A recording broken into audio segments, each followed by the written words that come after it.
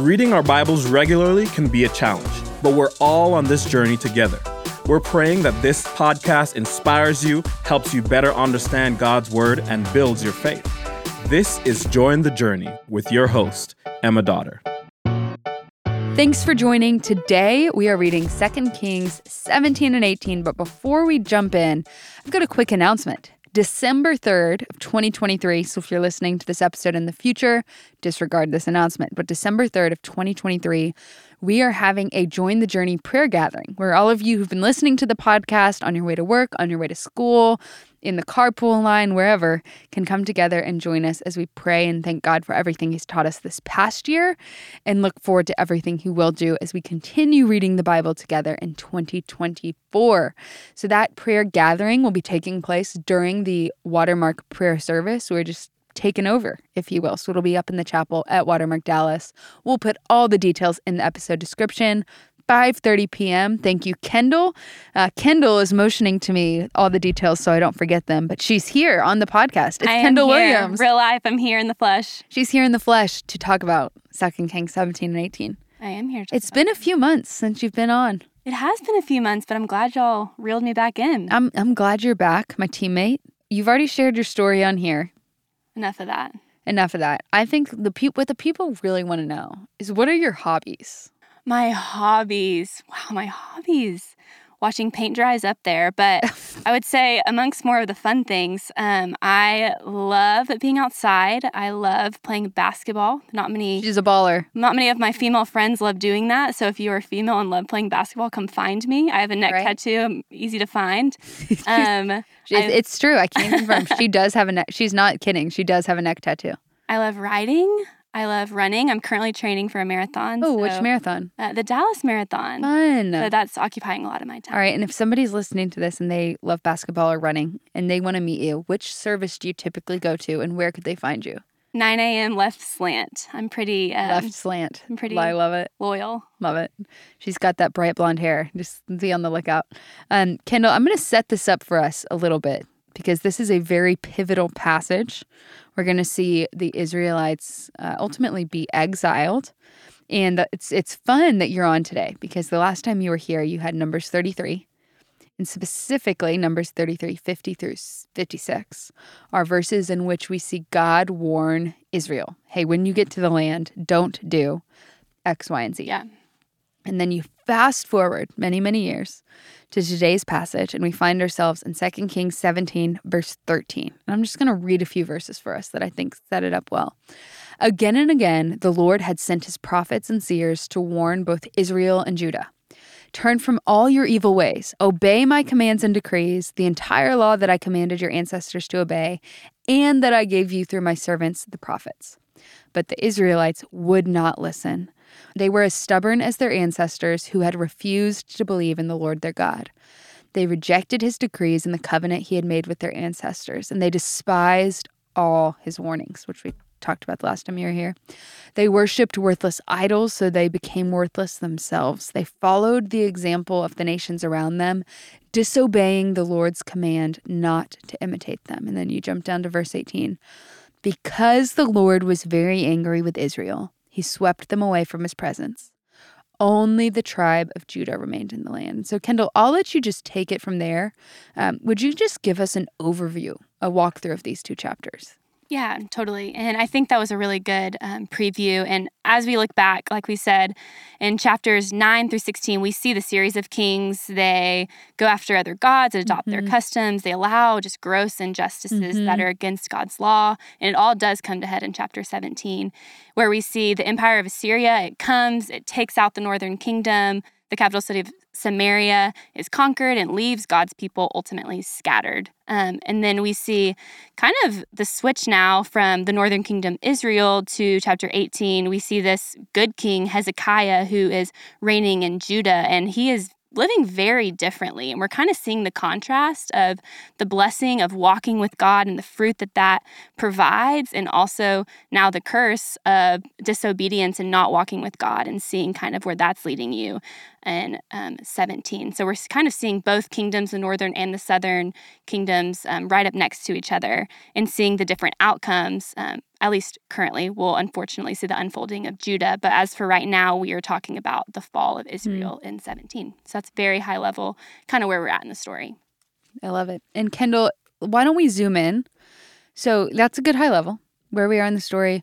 What jumps out at you when you look at these chapters? That's a good question, Emma. I think in verse 7 of 17, it says, "This occurred because the people of Israel had sinned against the Lord." And as you were talking, specifically verse now 15, when it says they went after false idols and became false themselves. And I think it's super easy when you are entangled in sin. God didn't immediately wipe them out. Send the Assyrians, no. Yeah, he sent, we saw, that's why the prophets are in the Bible. God sent people to warn them and say, hey, what you're choosing to do does not lead to life, and called them to repentance, to turn away. He didn't just send one, he often sent several.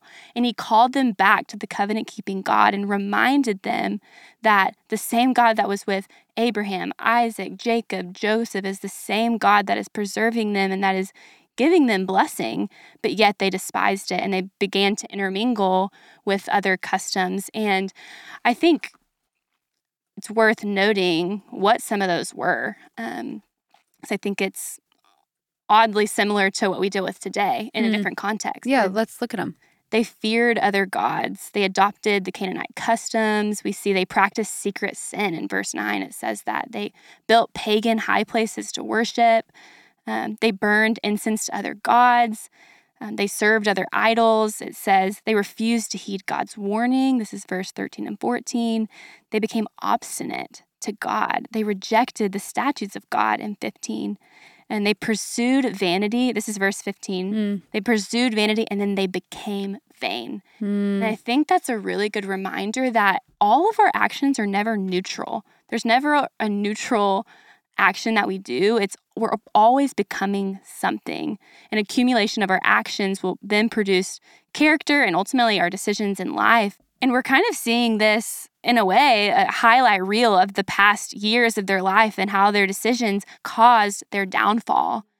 And in the same way, I think that's true of me. I'm in a season where I feel like I had this image of sitting at a table with the Lord. That's what he gave me. I was on a walk one day.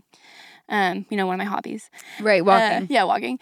I was on a walk one day and I felt like the image God gave me, I walk into a room, my head is down and God's in front of me. And then I started to get curious, why is my head down? Why do I feel this weight? And I think what he showed me was that highlight reel. He began to show me small compromises that I'd been making. And I'm like, wow, God, one day when I stand before you one day, I'm going to wish that I didn't harbor bitterness in my heart towards these people, that I didn't withhold forgiveness, that when I saw vanity in my heart, that I began to confess that and share that with other people, or when I began to have discontentment or all these different things. And what's scary is those are the hidden parts of our hearts. We're not out here there burning babies maybe, or going to different high places and providing offerings, but there's so many different allegiances we make in our hearts that are not unto God, right, that produce death. And so I think that's probably the biggest takeaway I took in 17. I love it. What about 18? So, I just thought it was so funny reading this and seeing that Hezekiah started his reign at 25. As being a 25-year-old female, I'm reading this. That you are. Knowing that I'm not going to be a king one day. I mean, I could be a queen, who knows? But not a king. And I'm reading this and I'm seeing that he was marked by a trust in the Lord. And this is now verse 5. He trusts in the Lord, the God of Israel, so that there is none like him among all the kings of Judah after him, nor among those who were before him. And then we kind of go down a little bit. In verse 7, it says, and the Lord was with him. Wherever he went, he prospered. And even he rebelled against the king of Assyria and would not serve him. And just was so convicted by that and being that's what I want to be marked by, is verse 5 and 7 and following Hezekiah's leadership and how he is choosing to be under the reign of Christ. As opposed to, if we go back to 17, it says, so these nations feared the Lord and they also served carved images. And so there's just such a distinction there between how the nations and other Israelites chose to interact with the customs. They feared God, but they also served images, whereas Hezekiah was known as someone who trusted God and would not serve other gods. So, I love it. Kendall, any final thoughts? Yeah. From the 25-year-old of the Join the Journey 25. team? I think it's easy to think, hey, I'll get to that later. Like, I'll kind of put away those little things like bitterness and harboring. That's kind of figuring it out. Like, I'm learning how to walk with God. But I know for me in my life, as I was reading this, I was reminded that one day, Lord willing, I'm going to be a wife. I'm going to be a mom. Like, I'm going to pass down these things that I haven't dealt with. And so just praying that we put to death the deeds of the flesh, like Romans 6 specifically. I'll end with this. This is one of my life verses, and I think it kind of is pretty applicable. Romans 6, 20 through 23, it says, "For when you were slaves of sin, you were free in regard to righteousness, but what fruit were you getting at that time from the things of which you are now ashamed? For the end of those things is death.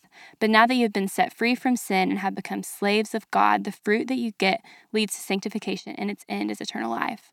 For the wages of sin is death, but the free gift of God is eternal life in Christ Jesus our Lord." And so here we see that ultimately sin leads to death, and God has come to give us life. And so praying that we take the pet sins, if you will, seriously. And yeah, I think that's just a good reminder that Christ meets us in our sin and that he is committed to working out our salvation and committed to making us look more like Christ. It's not something that we have to muscle through, but ultimately he's committed to our cause, and the Spirit will give us the power to do that. That's so good. Thank you so much for being here. That was such a blessing, and I'm sure it will be a blessing to all who heard. Thank you for those of you who have left a review on the podcast. And as always, I'm so glad we're all on this journey reading the Bible together.